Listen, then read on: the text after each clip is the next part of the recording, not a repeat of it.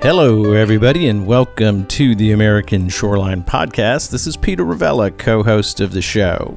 And this is Tyler Buckingham, the other co-host. Around the world, Tyler, there's a great deal of interest in what lies on the bottom of the sea. Indeed. There are organizations and companies and countries taking a close look at minerals on the seafloor. There's a tremendous amount of economic interest. The argument being that the future of renewable power requires certain minerals, and by golly, they're laying on the seafloor. There's a lot of interest in this topic, and we're going to take a shot at diving into this complicated topic with an incredible guest that we have with us coming from New Zealand, Tyler. Yes, indeed. You know, I'm reminded of, Peter, one of my favorite films when I was a kid was 20,000 Leagues Under the Sea. And There's this great scene. This is the Disney production from the 60s, I want to say. And there's this great scene where Nemo and the prisoners are on the ship, and he opens up this big spiral window, and you can see the crew with these these like heavy breathing apparatuses walking around the seabed, collecting all of the stuff. And Nemo's explaining to them that they subsist off the sea and that they gather everything they need, and it's provided to them from the sea. And as we move into the future here in modern society, it seems like we have an interest. There's an interest among some to extract the minerals and stuff we need to sustain our modern way of life, and that could be problematic. So today we're going to learn about this issue kind of holistically, looking at what some of the interest is in the seabed, what's even there, what and how it presents itself, and also discussing some of the reasons why this could be problematic and why we need to have an ironclad regulatory framework in place to make sure that we protect these places. Great deal of concern about this emerging industry, experimental at this stage. So we're going to be speaking today with Phil McCabe. Phil has served as the chairperson of Kiwis Against Seabed Mining. He's joining us from New Zealand. And he is also the Pacific coordinator for the Deep Sea Conservation Coalition, an organization of more than 80 groups worldwide that are paying close attention to the deep sea issues. And we've got an expert. He's going to take us down deep and talk to us about this issue. So I'm really looking forward to talking to Phil McCabe today. Me too. Let's get into it. But first, a quick word from our sponsors. The American Shoreline Podcast Network and CoastalNewsToday.com are brought to you by LJA Engineering. With 28 offices along the Gulf Coast, the folks at LJA Engineering are at the top of the craft in the areas of coastal restoration, coastal infrastructure, rivers and channels, numerical modeling, disaster recovery, and design and construction oversight. Be sure to check out their brand new Coastal Resilience Department, headed up by ASPN's own Peter Ravella. Find them at LJA.com. Be sure to subscribe to the Coastal News Today Daily Blast newsletter at coastalnewstoday.com for daily updates on the events and news that shape the coastal discussion. Want to support the discussion and promote your company? We have sponsorship packages available now. Email me to learn more at chloe@coastalnewstoday.com. That's CHLOE@coastalnewstoday.com. Hope to hear from you and enjoy the show. Well, Phil, welcome to the American Shoreline Podcast. Hi, thank you. Thank you for having me. Phil, let's start off learning a little bit more about you. Tell us how you became involved with seabed conservation and a little bit of your history and connection with the coast and ocean. Okay. So I'm coming to you from the west coast of the North Island of Aotearoa, New Zealand. I was actually born in California, just in the Silicon Valley in San Jose. And grew up spending a lot of time in Santa Cruz, and every weekend we'd go and get rolled by the North Pacific waves. Nice. So we've got an amazing coastline here. Two big islands with I don't know how many kilometers of coastline, but where the town I live in is a world-class surfing destination. And that's sort of over the last 2 or 3 decades. That's where a lot of my energy's gone is playing in the waves. And through that process, you develop a relationship with the ocean, and this there's a lot of benefit that comes from living in such a place, and so with that comes this sort of sense of responsibility, and that's developed over a number of years. Yeah. You're not the first of, I think there are many great coastal activists and conservationists who come out of the surfing tradition. Of course, here in America, the Surfrider Foundation, a principal player on coastal policy and coastal conservation. And Sean, I think it's Sean Thompson, isn't it? The world champion surfer whose organization is also active. It's the love of the sea and the connection that I think drives a lot of the surfers that we've met to act to get involved in conservation of the sea. What brought you to the issue of seabed mining and the Kiwis Against Seabed Mining organization? How did that come about? That came about, I guess, you could go back. It's hard to know where to start the story, but at some point, New Zealand recognised that we had these resources that lay on the seafloor that could be turned into money, and then at some point, the politicians decided to progress and advance, sort of, looking at exploiting those resources, and so the government effectively secured ownership of the seabed around New Zealand's waters in our exclusive economic zone, and then they opened up the waters to mining companies to start, to firstly gain prospecting and exploration licenses, etc., and then with the look to establish a new industry called seabed mining in New Zealand.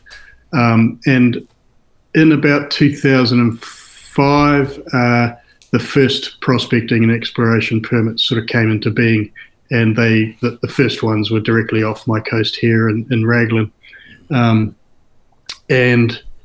the Indigenous, part of the process was consultation with the Indigenous traditional sort of custodians of the spaces, and our local iwi, local tribe, was consulted with by a company who had an exploration permit off our coast, and they were so concerned about it that they brought it out to the wider community, and there were a couple of sort of public meetings in the town hall here that were bursting at the seams. Our community is just completely focused around the ocean. We've got a beautiful big harbour, fishing, surfing, all of that, and so people really have a strong connection to the ocean here. And two big meetings happened, and out of that formed a community group called Kiwis Against Seabed Mining, CASM. And for the first sort of, 5-7 years, CASM was working all up and down the west coast with communities and effectively pushing back proposals from companies that were sort of advancing their proposals. And then in 2012, one company had made a lot of ground, and they were saying they're about to submit an application to actually start mining, the last stage of the process. And I just got out of the surf, and a friend of mine that was involved in CASM sort of said, "Look, this is happening, man. This is happening right now. And if we don't stand up now, this is gonna roll ahead." And CASM had gone a bit sleepy for a couple of years leading up to that, so I went to a couple of meetings and committee meetings, and there were really only 3 or 4 people left in the team. And I basically jumped on board, and within a couple of months, I was the chairperson, and then we just basically rolled out a coastal campaign, and basically rebirthed it and got it rolling. And then in late 2013, the company actually put in their application to New Zealand's Environmental Protection Authority, and by that time we had we'd really rallied about 500 kilometres of coastline, the communities along that stretch, and rallied the fishing industry, etc., to engage in the process, the EPA process. And yeah, it's effectively how it started. What a story. Phil, I think that I've got to say that around the world, likely some of the most advanced work on seabed mining advocacy, and also in terms of the development of the industry, is really happening around New Zealand, it seems. You're talking about 2005 when the statutes were put in place to set the stage for deep sea mining, and then permit applications in 2013, 8 years ago. Tell us about the type of deep sea mine or seabed mining that was at issue in those early permits filed in New Zealand and that you were responding to. Yeah, sure. So when I got involved in 2012, there was an unbroken line of exploration permits covering basically the whole of the west coast of the North Island, and I'm going to say that's maybe 800 kilometres long. Dozens of exploration permits out to 12 nautical miles, and then out in our EEZ, there were bigger permit areas on the west coast, plus a big area northeast of our North Island, and then another one off the east coast of the South Island. The West Coast proposal, so there was a lot of interest, a lot of corporate interest in this, and the government at the time was a right-wing government who was very pro-mining and pro-extractive industries, and the West Coast permits were looking for iron sand. So our west coast of the North Island is lined with black sand beaches, beautiful dark black sand, and it's full of vanadium titanomagnetite, which is a quite high grade titanium in the sand, but iron ore effectively. And so the depths that they were looking to mine, it eventually came down to one application area off the coast of small community called Pātea in the South Taranaki Bight, which is a wondrous body of water that has one of the highest diversity of marine mammals of any place in the world. And they were looking to mine an area about 20 kilometres from shore in depths of 20 to 40 metres of water. And they were looking to suck up 50 million tonnes of seabed sediment every year for 35 years. And then of that 50 million tonnes, they were targeting about 5 million tonnes per year of the iron ore, and then the other 45 million tonnes would go down a waste pipe back down toward the bottom and discharge effectively, and let the environment deal with whatever was in the discharge.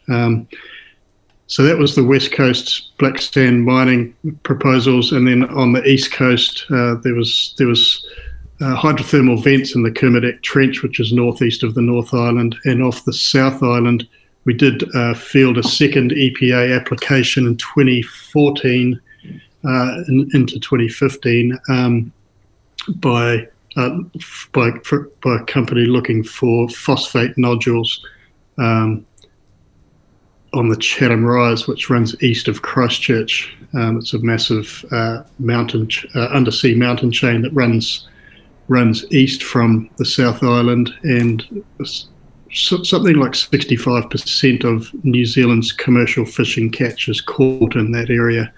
So a really highly productive area. So phosphate nodules are small phosphate-rich rocks that are effectively scattered across the seafloor, and that was in 400 to 500 metre depths.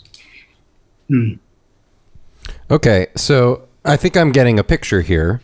And this is interesting because these are two very different environments and mining techniques, it sounds like. So on the West Coast, you've got this black iron sand. Man, I can just picture it in my mind's eye. And so basically in 40 meters of depth, the method being that you'd kind of vacuum it up. You dredge it up, take what you want, discard the rest down the back end, the pipe. On the East Coast, I guess, we have these phosphate nodules, and this is really 10 times deeper, much deeper water. And how would these modules, is it the same kind of process, Phil? Would these be sucked up to a boat, or is there some other method of gathering these things? Yeah, effectively sucked up, vacuumed up, and along with the nodules comes all the sort of soft sediment that surrounds them and all the organisms that live in and on the nodules. So the nodules effectively form the habitat structure for the creatures that exist there. And without the nodules, then there's no niches. It removes a lot of the opportunity. Sea life is attracted to hard surfaces often, and without these hard surfaced nodules, that removes a lot of the opportunity for life to exist. And there's real concern around the sponges and the corals, etc. that exist in the area. You've effectively got two main aspects. Well, more than two, but two main ones is you effectively wipe out the mined area that's targeted. So the West Coast proposal was 66 square kilometres. And that area would effectively be wiped out, and the recovery time on that was really vague. There was no actual definitive time frame for observing any recovery of the area. In the Chatham Rise phosphate nodule case, it was a 5,000 square kilometre area that they were looking to mine over 20 years, I think. So, and then you've got that area gets basically devoid of life, and then let's see how long it takes to recover, if it ever does. And then you've got the plume created from the discharge pipe, and that's the major area of concern, because there's no way of telling how far the plume will travel, what direction it'll travel.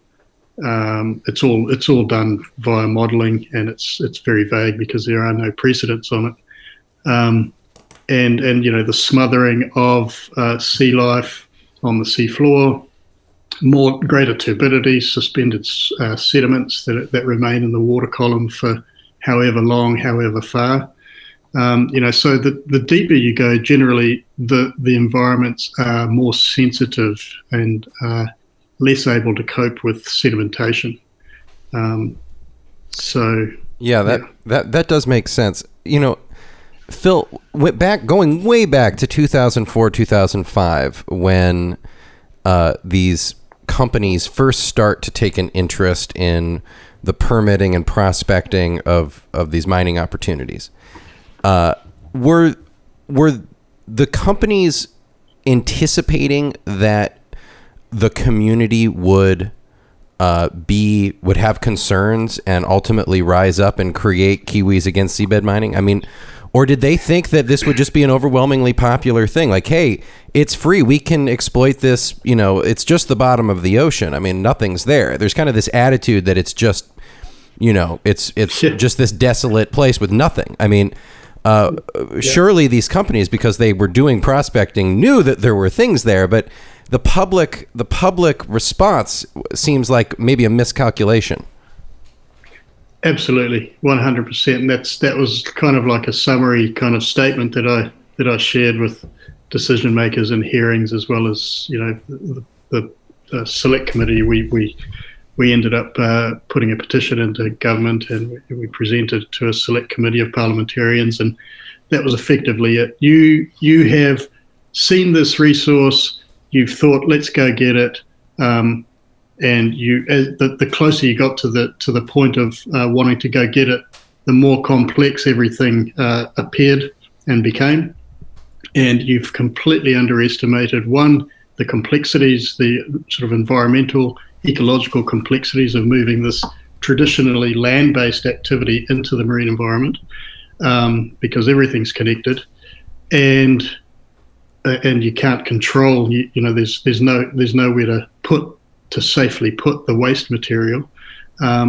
So you've underestimated the ecological complexities, and B, you've underestimated our connection, the human connection to the marine environment, and how strong our connection is, and to what lengths we'll go to protect it. So they completely underestimated it. And so the original permit for the West Coast project, the Black Sands Mining Project, 66 square kilometers, 50 million tons a year, processed to get 5 million tons a year. So 90% of what's gathered on the seafloor is dumped back down in some way. But 2013 and then 2014, the second proposal for phosphate nodules. So it reels ahead now 7-8 years. How has the story played out since then? Yeah, so we heard the EPA heard the application by the mining company, and Chasm rallied big numbers of submissions in opposition. There was something like 4,500 submissions in opposition to the proposal. It was 3 times the number that the EPA had ever received for any other application it had heard. Well done. And then the fishing industry got right in behind it, because there's impacts on the marine environment. There's potential impacts on fish. There's loss of space for them areas. So they got involved, and then the local iwi put a lot behind stopping this. They have a long-standing cultural relationship with the space that was being targeted, and they had a cultural obligation to protect that space and ensure that it can provide the services to their future generations. So they got put up a very strong fight, and effectively the application was lodged in 2013. There was a 40-day hearing in 2014. In July, I think 2014, the decision came out, and it was in our favour, which was a total surprise to everyone. It wasn't a surprise because we knew that was what it needed to be, but that it actually came through was a big surprise. Indeed. So that kind of set ripples globally, because it was the first application of its kind to be heard anywhere in the world, and it was like, oh jeepers, there must be a problem with this. I think was the response, and the government response. Again, it was that right-wing government, and they just couldn't believe their ears, and then the next application, the Chatham Rise one, came in late 2014. In 2014, just as the decision came out from the first one, and the decision in 2015 from that came out, and it was also declined by the EPA. Wow. So two applications, 2 declines, and that really put a spanner in the works for the industry and for the government plans. The first applicant reapplied again in 2016 for effectively exactly the same proposal. In the first decision, they were told to go and find out a lot more information. Basically, they had no baseline information of what existed in the area, and so if you don't know what's there to start with, you can't predict the effects and what the impacts will be. And in the second application, they really didn't do any more work. And they applied in 2016. It was heard again in 2017, and this time the government, I'm going to say this publicly, the government kind of stacked the decision-making committee, and it was a 4-person committee, where the other ones, there were 5 people, an odd number of commissioners, and this time it was a split decision. 2 of the decision makers were in favour, 2 were strongly against, and the chairperson of the committee exercised his casting vote and pushed it over the line. So that happened in 2017, and then it was appealed through the High Court, and it got flipped in our favour at the High Court, and then in the Court of Appeals after that, the company appealed to the Court of Appeal, and it stayed in our side, but in a much stronger way through that process, and then a Supreme Court hearing, and we're awaiting a decision from the Supreme Court any day, but it's feeling quite confident around that. Wow. So yeah. What a roller coaster ride over there. Yeah. But down New Zealand. So I think New Zealand's kind of like somewhere around 10 years ahead of a lot of the rest of the world in this process, you know? Yeah. Phil, I'd love to. Can you tell us more? I mean, what's amazing to me is that these applicants are just the permit applicants. These companies, the seabed mining investors, are really wanting this to go through. They must. I mean, this is a now from 2005 to present long campaign. They must have spent millions of dollars by this point on the surveying and the technical stuff and the geology and the boats and doing all this work. And the lawyers. To say and the lawyers. And the bribes. We were forgetting the bribes. There were a lot of lawyers, I'll tell you that. Yeah. I'm kidding about the bribes, of course. But who are these people? Who are these companies? How are they backed? Can you tell us a little bit about them? The first company, the West Coast company, was 95% plus foreign owned through most of the time that we've been engaging with them. There was some kind of share flip just before the second application that showed on paper that they were 50.5% New Zealand owned, so that they could make that statement in the media that they were a New Zealand company. So okay, and then so the shareholdership is spread across the world, really. Europe, Canada, Asia, Australia. Is it the iron sands? Is it the fact that it's just such a let's call it a low hanging fruit that they would start there? Because when I think of and Phil, maybe my characterization, I do this all the time when we have guests on from other countries. I always try to kind of. But my perception of New Zealand is that y'all are pretty environmentally conscientious. You guys did great with the pandemic. You were good on masks. Good, I think. I mean, how? Yeah, we have. Yeah. Carry on. It seems like a strange place to as a vanguard for seabed mining to be in New Zealand. Why do you suppose that this was where this all kicked off? I don't know why we were so far ahead of the rest of the world. I honestly don't know. But yeah, we do have that. You know, we as people, I think we generally are, conscientious about the environment. We've got, a lot of us are, islands. Well, in the environment, we're island people. We're an island nation full of coastal people. But yeah, I don't know why it started here.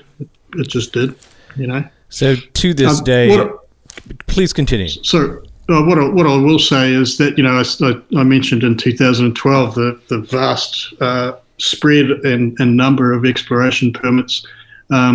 There's now only 5 exploration permits in all of New Zealand waters, and 3 of them are held by those 2 companies that failed, that have failed to date.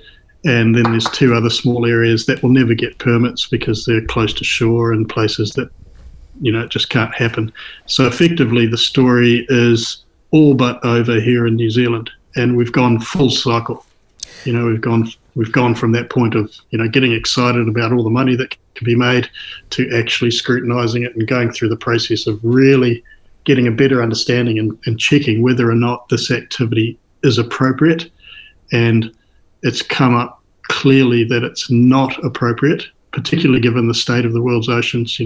We can't carry on breaking stuff. We need to allow the ocean to to restore its health, restore its abundance, and it's just totally inappropriate. So we've gone full circle. The corporate interest is gone. Our government, once the Supreme Court decision comes out, our government will be, and we are asking the question now: what are you going to do? And we're calling for just an outright ban in New Zealand waters. It's a marine protected area designation or something to prohibit the nearshore, the mining in these deposits around New Zealand. Is that what you're hoping to possibly get permanent protection in place? Yeah, just ban the activity. It's an inappropriate activity. It's like some things that we humans want to do. That it's okay, we can do them, but some things we think are good ideas, and when we actually think about it, they're not. Yep. And that's the case for this one. So you were the head of the of Chasm, the Kiwis Against Seabed Mining, really, it sounds like from about 2014 to 2019 during these pitch battles as these companies were taking these permits into the regulatory system and into the courts as well. As you're saying, you guys have been through the whole system top to bottom in terms of the experience of a new industry emerging on shorelines around the world. That experience, I've got to think, is incredibly valuable now as you shift your focus to the Deep Sea Conservation Coalition as the Pacific Coordinator, an organization that's looking at a broader spectrum of seabed conservation issues around the world, including the interest in deep sea polymetallic nodule mining. That's just starting to take shape, it seems, in the last couple of years with the International Seabed Authority. I'm wondering, as the experienced leader of the opposition in New Zealand on seabed mining, what advice would you give to the rest of the world's conservation community about how to approach an issue like deep sea nodule mining, where there's so much interest right now going on with how much money and material can be gained from the seafloor? Firstly, I'll just correct you on the time frame. It was 2012 to 17. Okay, thanks. But yes, yeah. So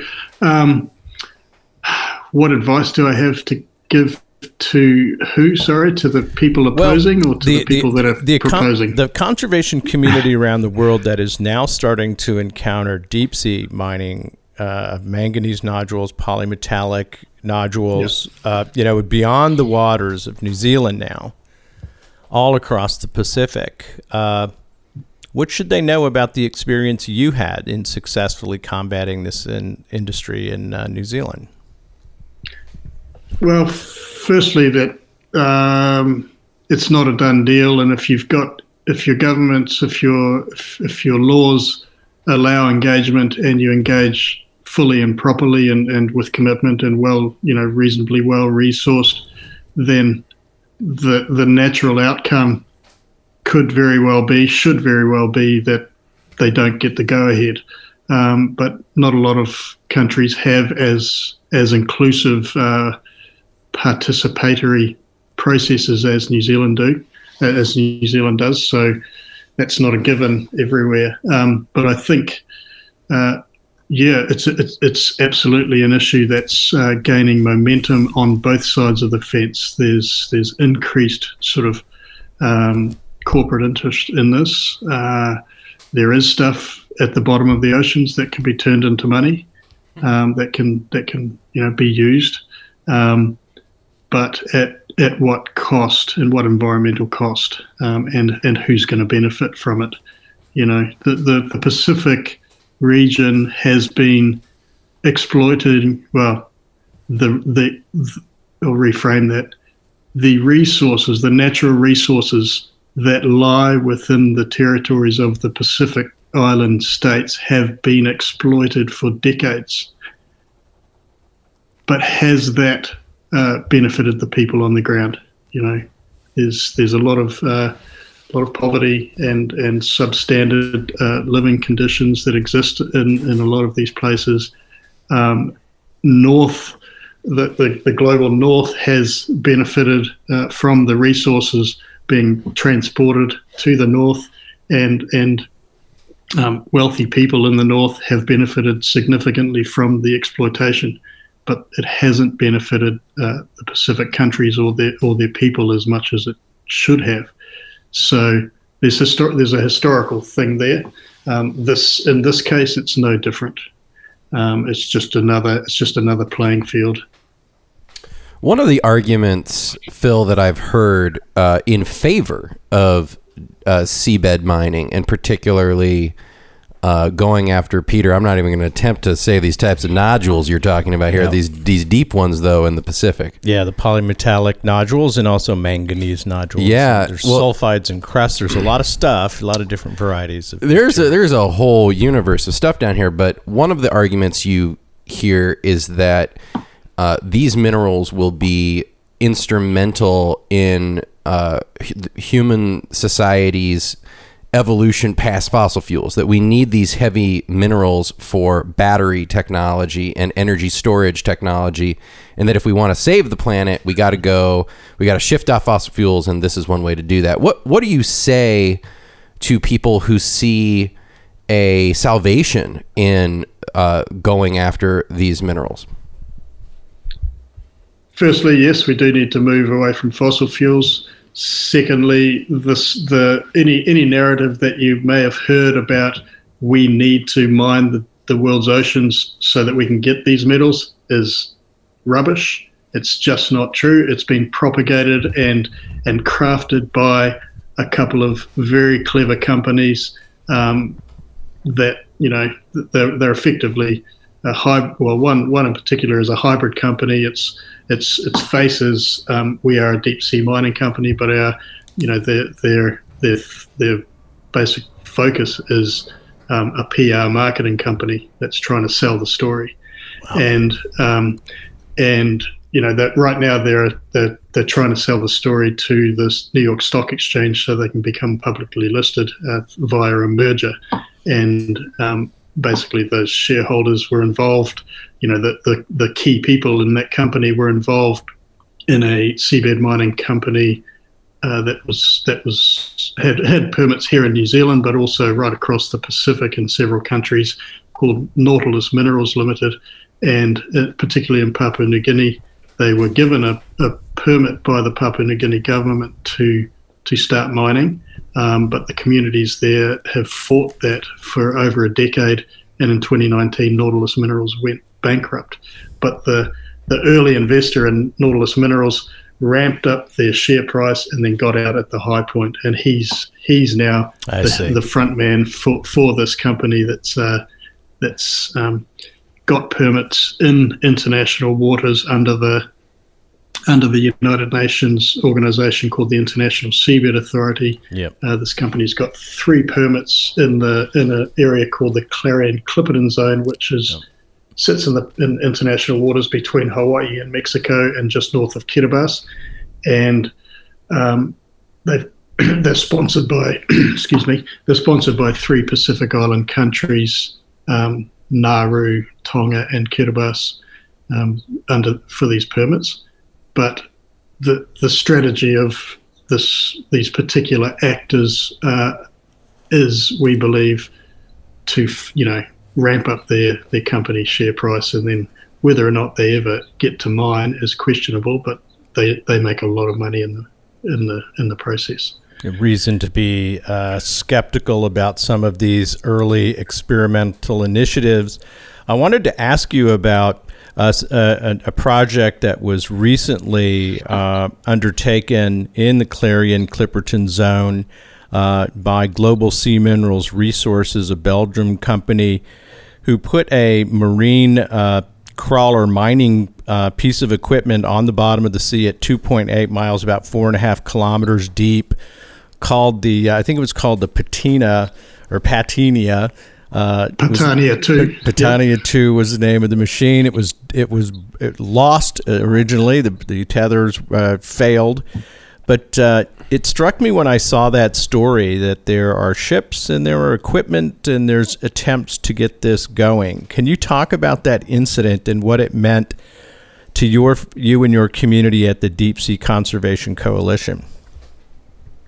Yeah, well, so Greenpeace is one of the members of the DSCC, and the Rainbow Warrior was out there observing for the first time exploration activities by companies.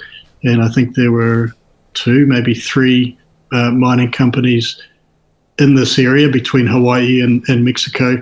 And yeah, GSR dropped the Pitania 2 to it's like a pilot vehicle, a smaller version of what they would build if they were to actually start exploiting commercially. And at some point in the process, they lost connection. You know, it's connected by a tether to the ship. They lost connection, and it looked like they weren't going to be able to recover this machine.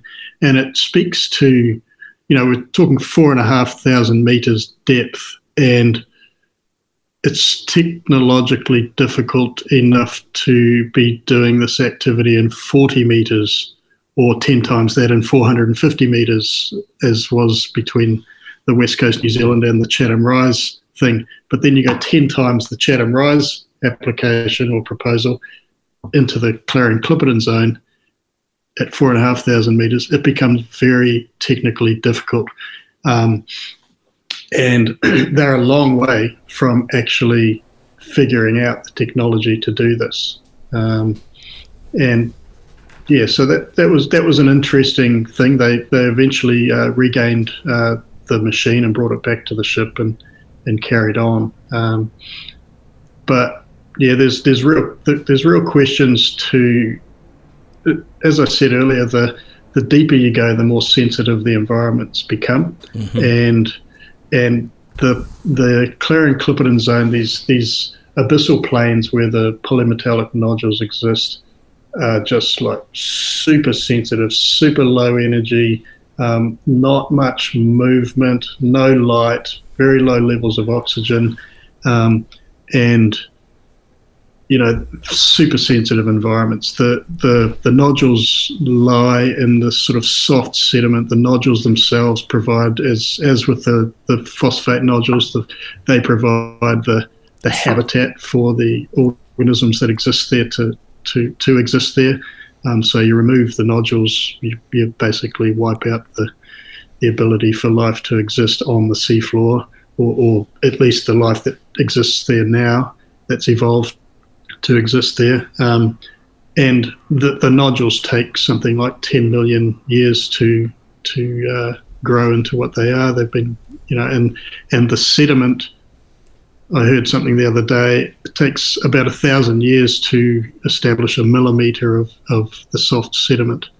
And so super sensitive areas, and again, it's a process of sucking up the nodules and all the soft sediment around, and then trying to get this up 4.5 kilometers up to the ship, and then you've got all that soft sediment that you've got to discharge back into the water column. And this is an area that's completely untouched. You know, humanity really hasn't been down there. We haven't wrecked it yet, and the scale of what's being proposed there is really something. You know, the exploration permit area, if you look at a map, which we can't do now, but it's the map of exploration permits is as wide as the continental United States. Yeah. You know, it's about a 4,500 kilometer stretch, I think, something like that.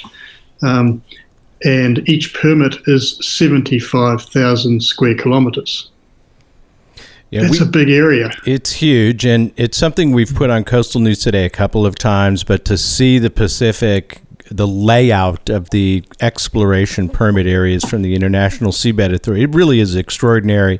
It extends from, you know, south of Hawaii and to the west of Hawaii, almost all the way across the Pacific toward Mexico. It's an extraordinarily large area that there's interest in, and lots of claims have been staked so far.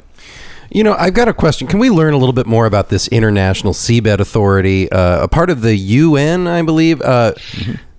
Phil, what is this body? And aside from seabed mining, are there other issues that the International Seabed Authority looks at? Yeah, so the ISA is based in Jamaica. It was set up under the United Nations Convention on the Law of the Sea. Basically, the global treaty or the global constitution of how we should interact with the ocean. And there's real problems with the ISA processes, and that's one of our major concerns is just like corporate capture of this small. It's a kind of an independent body outside the UN, but its membership is 167 countries.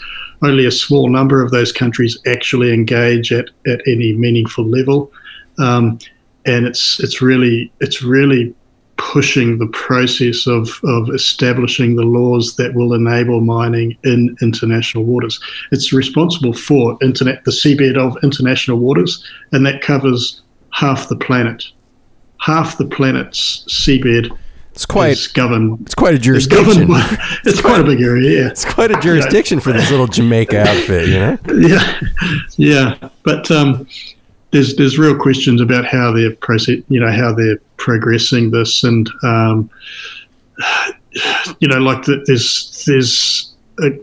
it's got these various organs within it. The assembly is the 167 countries, and there can be some observers, and the DSCC, the group that I'm working under, is an observer member, as are some other organisations. And then it moves down to a council, which is I can't remember the number of states, but they make most of the decisions. And then it moves down another level to the Legal and Technical Commission, which is, I think, 30 people from different places around the world. And there's only one biologist on that Legal and Technical Commission. Wow. And this LTC, the commission, meets behind closed doors. No one knows what goes on in these meetings of 30 people, and it's weighted in favour of pro-mining countries. You've got engineers, you've got lawyers, and you've got a biologist. Out of the 30. So they're the ones who advise the council, and then the council effectively makes the decisions, and then it goes to the assembly, and the assembly just votes. So. Well, so we're calling for a reform of the ISA, and actually just last night the European Parliament passed a resolution that had a couple of strong paragraphs in it about seabed mining. One saying, this is I'm not going to try and say it word for word. I'll say it in my language. Basically, seabed mining is dangerous. It risks biodiversity loss. We encourage states, or I think they encourage states within the EU to support a moratorium or call for a moratorium. And the second paragraph talks about the ISA and the problems with the ISA, and that states should engage and ensure there's transparency and due process. Wow. So there's. Sorry, carry on. Well, not a good. If you're looking at the context we're in right now, you're talking about. Let me just summarize what I've heard you tell us and the listeners here. Number one, there's a lot of speculative companies that are fiddling around with this industry, trying to establish exploration permit rights or other things to manipulate stock prices that are really not truly serious effort. Yeah. It sounds a little bit like the Pebble Mine companies up in Alaska, who were also not serious mining companies that had never really done any work. But from an investor development standpoint, it was about chasing money and permit rights that could produce stock value. We've got that. Yeah. We have an international organization that is not strong, poorly designed, not transparent, and dominated by the economic interests. And we have a technology that has not been developed or evaluated on top of that. And finally, our knowledge of the seafloor is limited, and it's a special area, as you say, incredibly sensitive. If anybody's looked at the marks on the seafloor from the Ixtoc spill in the 1970s, where they were working to close off an oil spill out in the Gulf of Mexico. 30 years later, there's no difference. Nothing has filled in those tracks. The damage to the seafloor are as vivid today as they were 30, 40 years ago. It's like the moon. Yeah, so when you put those together, economic exploitation, a very poorly organized and effective instrument of management, no technology and a lack of knowledge. Well, damn, Phil, it seems like what we ought to do is slow down. Good idea. Yeah.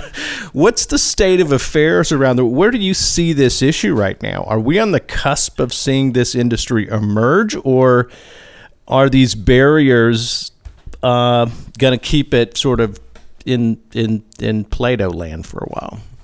Well, I've got this sort of forerunner experience in New Zealand where we went through the cycle, and I think it's a microcosm of the global story.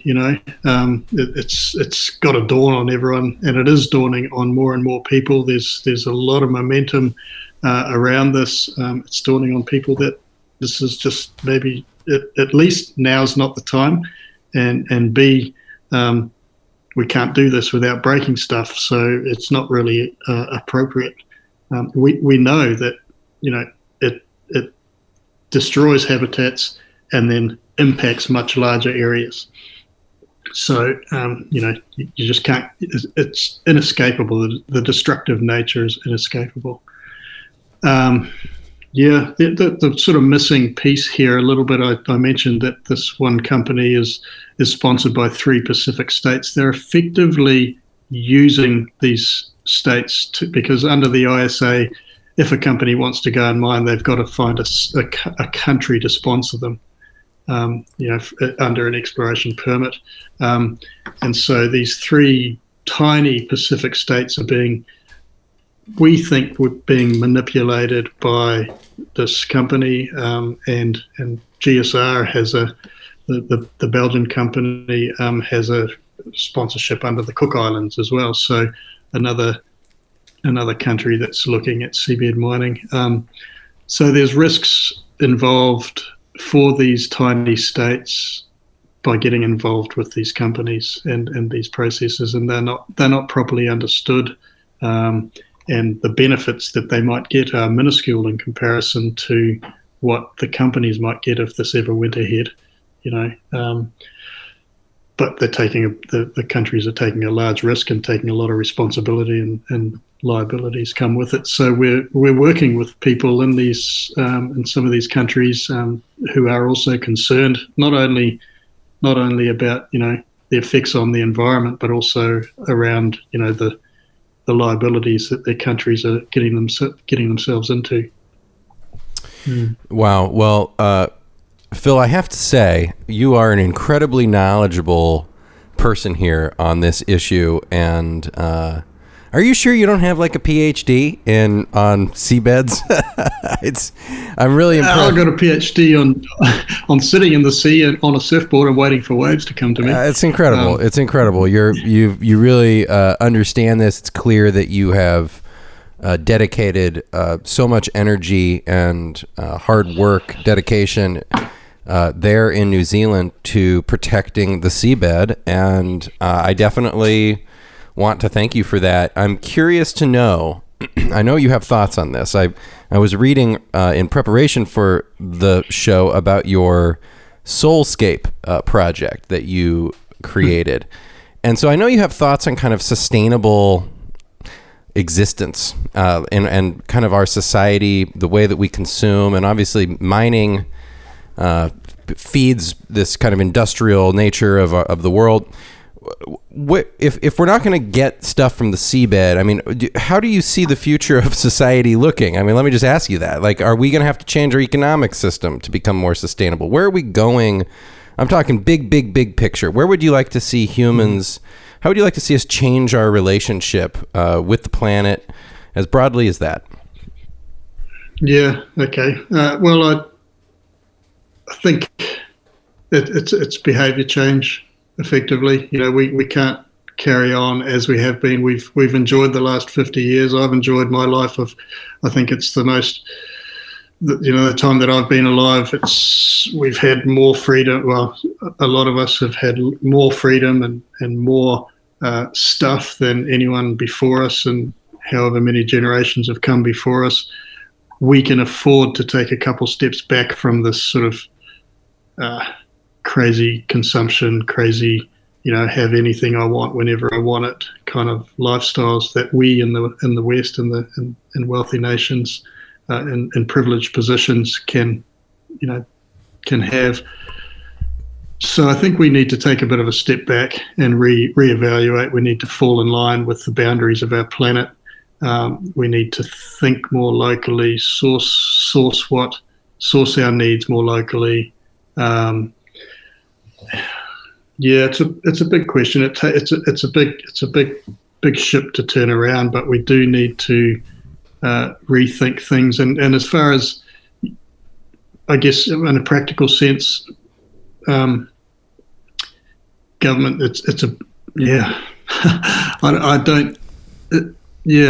haven't really delved into what the political process is in turning it around, but I do know that people's consciousness around it is shifting. I think the pandemic experience has given people time and space to think through these things.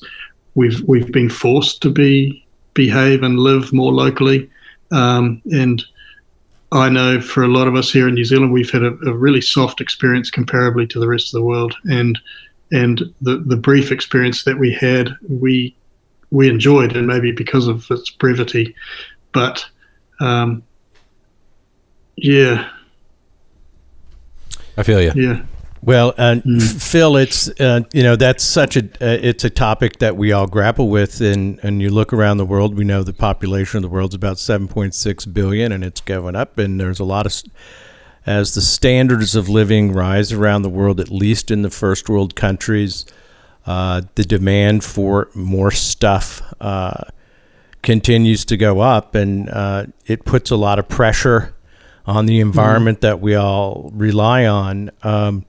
When you've been involved with the Deep Sea Conservation Coalition, the DSCC, now for a while, and working as the Pacific coordinator, you've mentioned that the level of awareness about this issue around the world is going up. Can you give us sort of a state of affairs in terms of the international conservation community's focus and capability when it comes to contending with this new emerging international industry of deep sea mining? Yeah, well, there's a lot more attention has come to it over the last year and a bit, I'd say. It was a pretty sleepy sort of not central to a lot of discussions, say 2 years ago. It's really ramping up, and that happens as the industry gets closer to actually moving forward.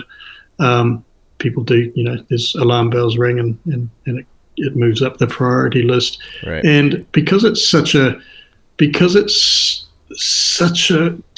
offensive proposal to anyone with a personal connection to the ocean, this idea of strip mining vast areas and just dumping the waste. I mean, in what universe in the 21st century can you just push your waste out into the environment to deal with?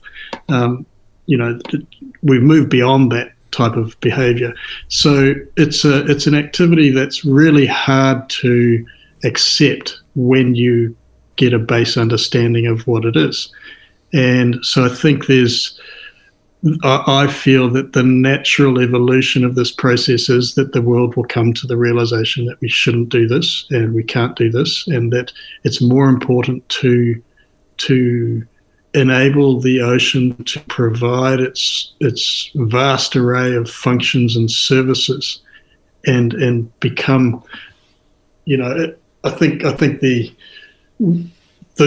global conversation around human relationship with the ocean is about protecting, preserving, and restoring. That's where from ground level, community level efforts, all the way up to the United Nations level, and everything in between. Everyone's talking about protecting the ocean and restoring ocean health for, climate stability. It's the biggest driver around stabilizing climate. It provides food, all those services.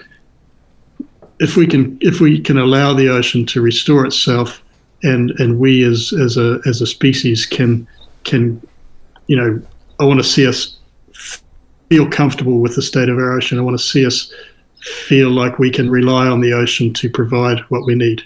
These days, a lot of people go to the shoreline and they stick a fishing line in the ocean, and it's like, am I going to catch a fish today? Yeah. 50, 100 years ago, you were going to catch a fish. We need to go back to that place. We want to be able to rely on the ocean, and for us to do that, we need to treat it right. The ocean, in order for us to rely on the ocean has to rely on us. I mean, in a way, this is the corner that we're at now in human evolution, is that we are the controllers of our own destiny here, and we have to make a decision. It's as big and broad and simple as that. We're at this point, and the ocean is. It's the one thing. It's maybe it's the simplest thing we can do to sort out the climate crisis, is enable the ocean to provide it to perform its functions. We are at the beginning of 2021 was the beginning of the United Nations decade of ocean science and sustainable development. It's called the Ocean Decade. There is an effort. World Oceans Day, Tyler, was this month. So in June of 2021, there is a focus and an attempt internationally to get serious about protecting the vast resources of the ocean, not just for the services and the values, of course, and that's how we have to talk about it in the political world, but for the moral reasons and the integrity of the planet and the spiritual reasons why wasteful exploitation of the planet's resources is barbaric to so many people.